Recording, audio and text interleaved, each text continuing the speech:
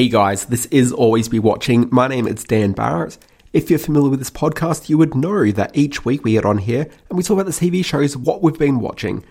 This week will be no different, except it's just me. There's no Chris Yates. Chris, look, I'm not sure if you're aware, my dear friends, but the world's falling apart around us, and Chris is kind of swept up in that at the moment, and he's got to deal with some stuff.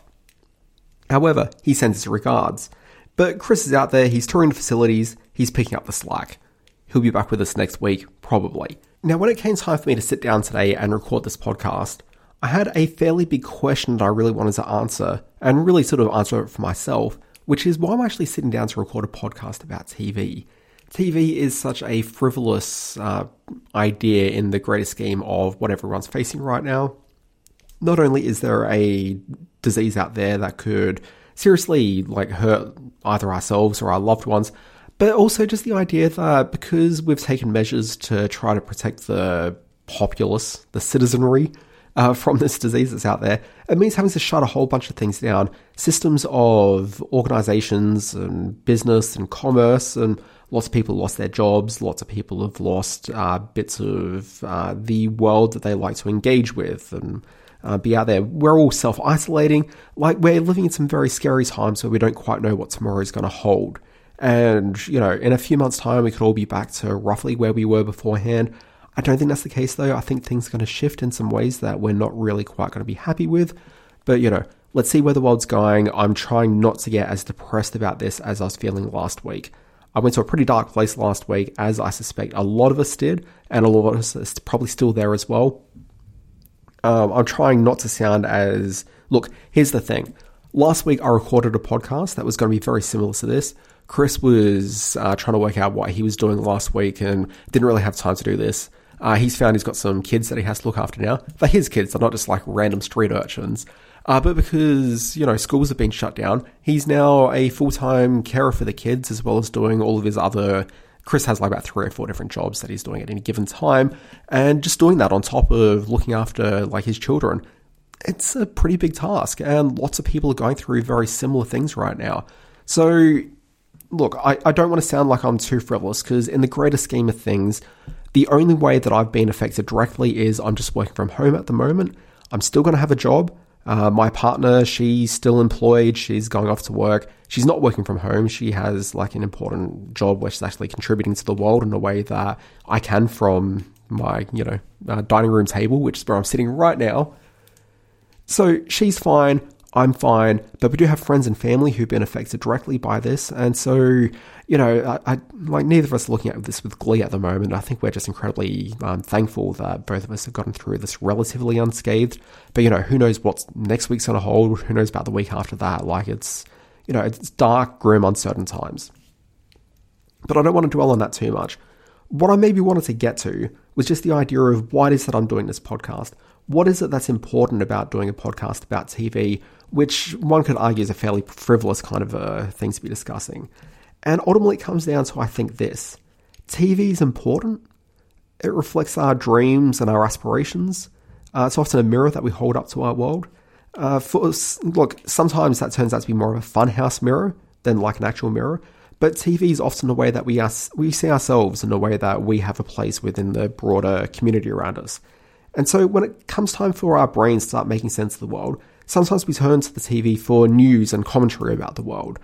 This is why 24-hour news channels are so big. This is why, there's all the lifestyle entertainment shows. They actually do provide a sense of showing us what our position is in the world and where we can be and where that sort of aspirational idea is. And so when we're after that kind of thing, we do turn to TV. But in the last 2 weeks, I've definitely turned to TV for the other reason. I've turned to TV to enter the dreamscape. I've turned to TV to drift away and to find a sense of peace. And in a sense, it was largely escapism. I found myself watching a lot of TV shows that I've seen before, things that were very familiar to me, things that didn't really challenge me, things that just allowed me to not necessarily switch my brain off, but things that didn't necessarily ask too much of me. Over the last week, I've watched a season and a half, almost 2 seasons worth of The Good Wife. I've watched a season of Bosch, which, if you don't know, that is a fairly good police procedural drama from Amazon in the US. Also, I've watched, I think, about a season and a half of The Office. So I started season 2, so I'm midway through season 3 now. That's a lot of TV for 1 week. And it's a lot of TV of stuff that I've seen before, but that's all I was interested in doing. And realistically, there's not much more we can do than watch a whole lot of TV right now because we're self-isolating. Maybe people should be reading more books, but I think right now we don't necessarily... there's a sense of calm that sitting in front of the TV brings. I read something years ago, so I don't really know quite the authenticity of this. But they were talking about how when you're sitting in front of the TV, there's something that happens to your brain while you're watching it, that it sort of starts registering at a certain point where it gives you the same sense of relief and calms your body to the same way that sleep does. So when you are watching TV and you're entering this, what I called earlier, a dreamscape, you kind of actually are doing that. And I think for a lot of people, we just kind of want to drift away at the moment. I don't think everyone's super keen on living the realities of the world. I mean, maybe you are, but from my perspective, I just, I can do that for only so many hours of the day.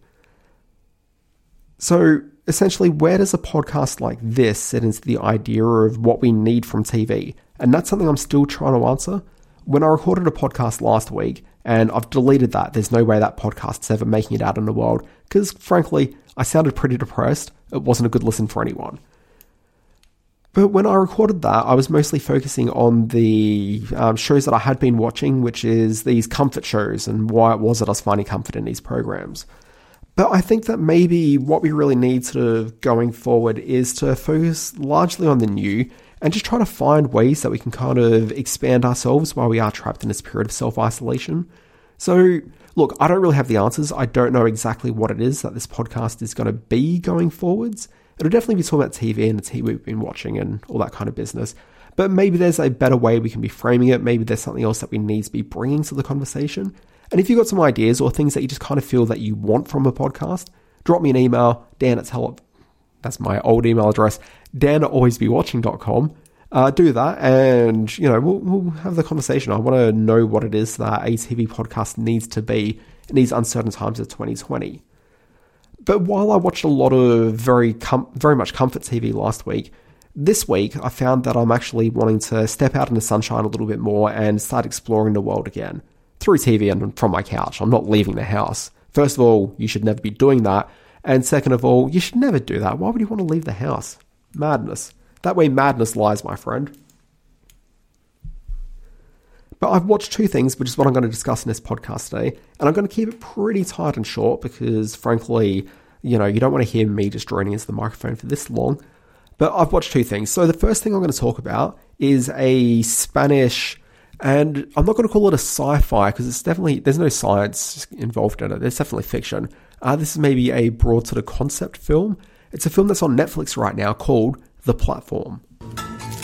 Someone's been feasting on it already. It's what they didn't want. Well, obviously. What, are you stupid or... It's disgusting.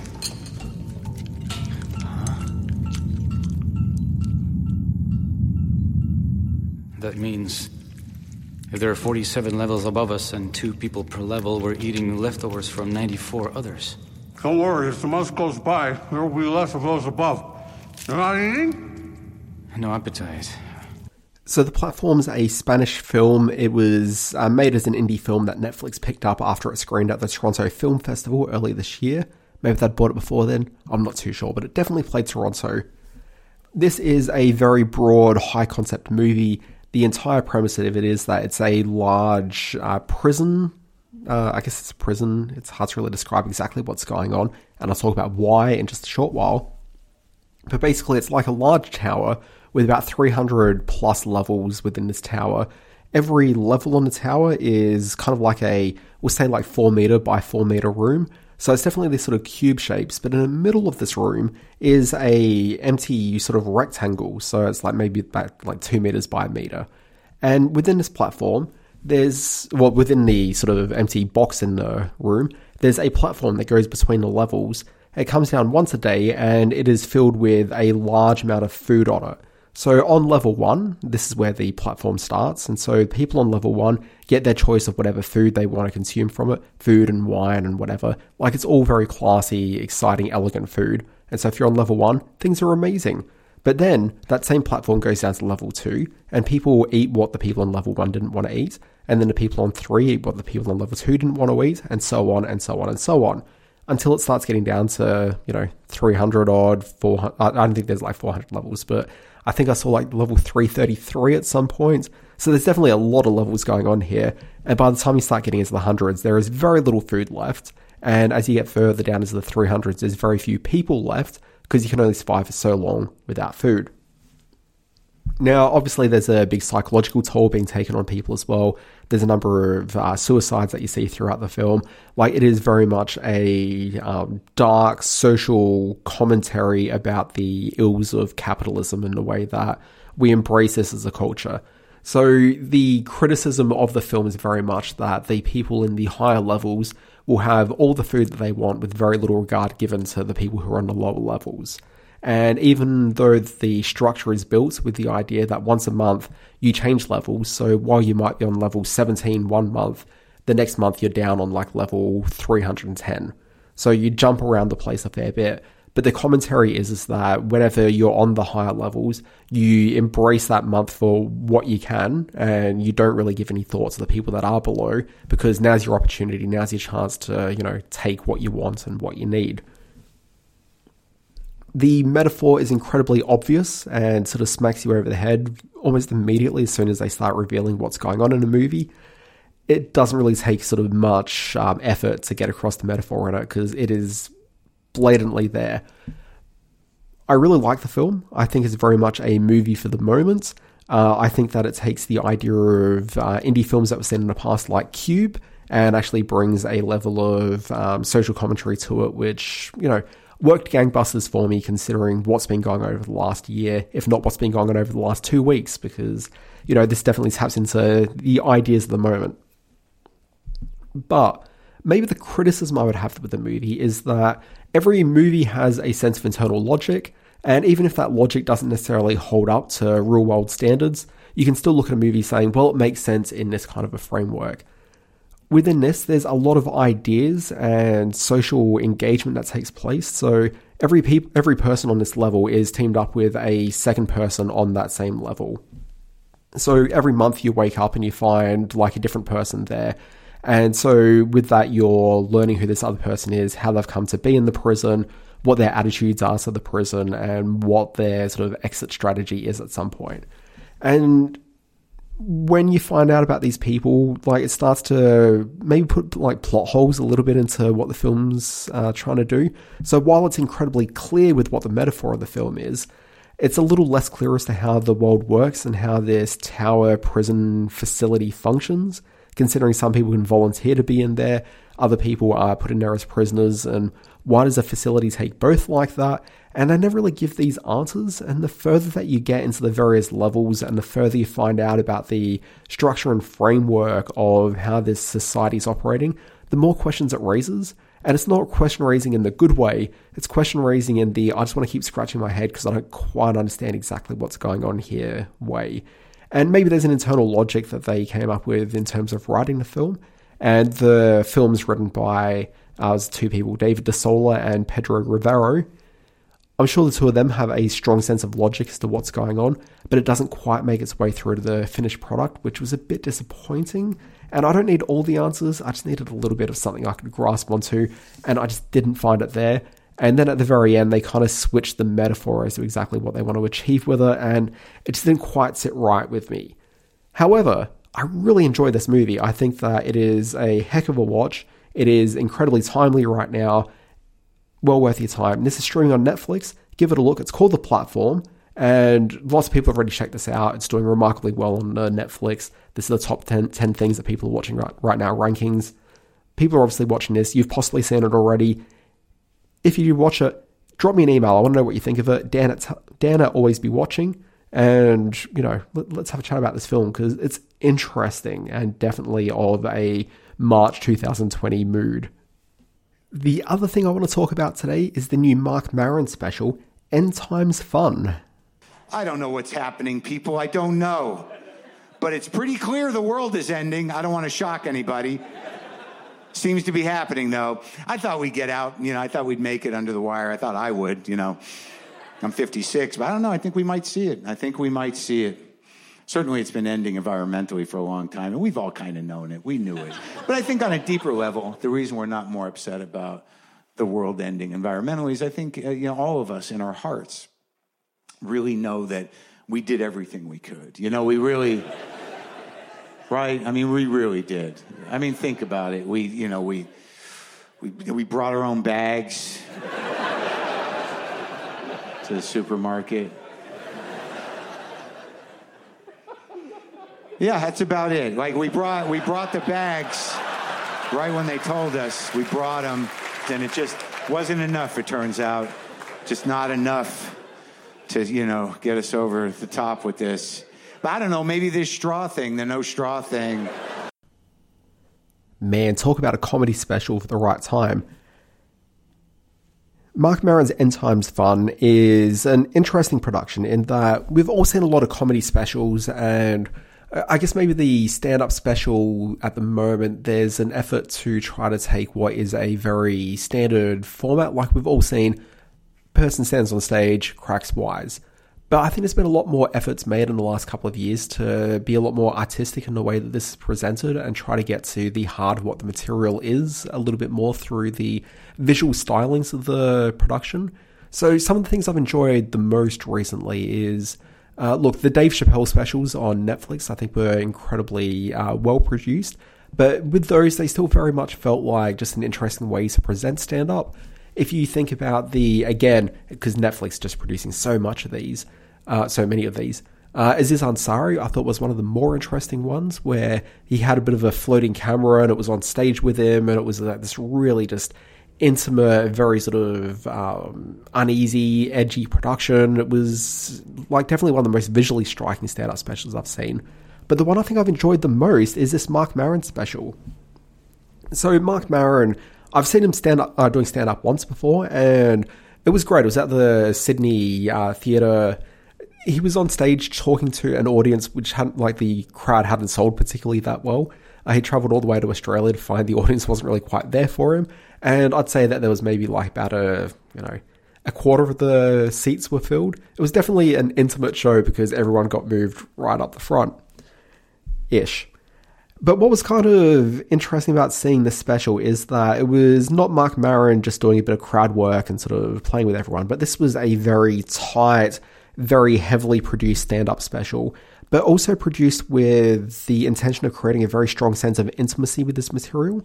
So everything in the special is very much about the way that we are viewing sort of the world through a very sort of existential lens, and the way that our belief systems are all contributing to the idea that we feel as though the end is near. Whether that's true or not, who knows? And after this last week, who can really say?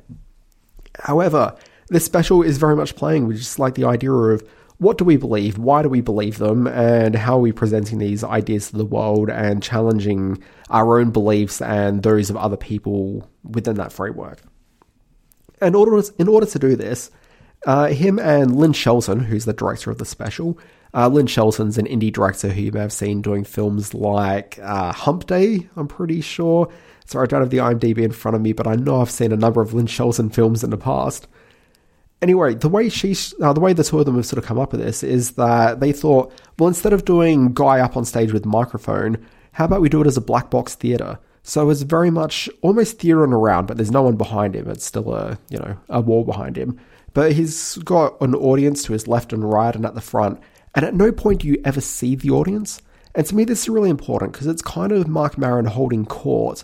But at the same time, the audience are not really a concern for the material because it's very much sort of Marc Maron laying it down the way that he sees the world. It's very much the world completely through his lens, which is usually what stand-up is about. But to cut away and see audience reaction shots, I think would sort of make this seem as though, hey, this is Marc Maron who's come out here to do an entertainment, as opposed to what this really is, which is, hey, this is Marc Maron who's been doing some pretty deep thinking about quite a number of issues. Let's hear what he has to say on the matter. And first of all, it's incredibly funny. Like, this is probably the best Maron material I've heard in some time. And in part, it might be because he's just speaking very much to the moment and to the concerns and interests I have right now. That definitely plays heavily into my enjoyment on this hour 10 special. Yeah, I think it's about 71 minutes from memory. Anyway, if you like Marc Maron, and just keep in mind, there's two types of people in the world. Because Marc Maron, best known for his WTF podcast, and I'm assuming that if you've listened to this podcast, you've probably also listened to the WTF, because everybody's heard that who's ever listened to podcasts. But there's two types of people who like in the world. You got the people that listen to Marc Maron before his guests come out, and those that skip the 12 to 15 minutes until he actually starts talking to the guest. But if you listen, actually, you know what? I say that there's two types of people, and those are the two types, but there's really two types of people. There's Mocha Joe people, and there's Latte Larry people. And I often wonder what the overlap is between the Latte Larry people and the people that do listen to the beginning of the WTF podcast. I reckon there's some strong overlaps, but I digress. With the WTF podcast, if you listen to like the first 10 minutes of him talking about what he's been up to and what he's a bit worried about in the world, and he listens to this on a regular basis, you kind of know what you're getting in for with this special, because he does sort of allude to his concerns about these issues on a regular basis. But what I thought was particularly great about the stand-up special, and you would expect this because it's prepared material, is it's really him sort of focused on what it is that he's concerned about with these issues, and he's got the language down. He knows how to elicit the humorous audience response, but he knows how to connect with the audience. Through language, you can achieve quite a few things. And the strength of any stand-up is really on how they actually frame the conversation around whatever their subject matter is, how they land the joke, how they set up the joke, and also the various sort of beats you want to hit in order to get to that end point that you're really after. Marc Maron, I'd say he's probably a master at what he does at the moment. I don't think there's that many stand-ups who are probably better than him. Whether you actually like Marc Maron's shtick or not, that's an entirely different thing. But he's incredibly good. This is probably his best special. And yeah, I think definitely give this a listen. It's good. If you're into stand-up, check out Marc Maron. It's very much about End of Times. And look, this is streaming right now on Netflix. Give it a look. It's much like The Platform. It just kind of feels like it's a completely new wheelhouse for this week. Anyway, this has been Always Been Watching.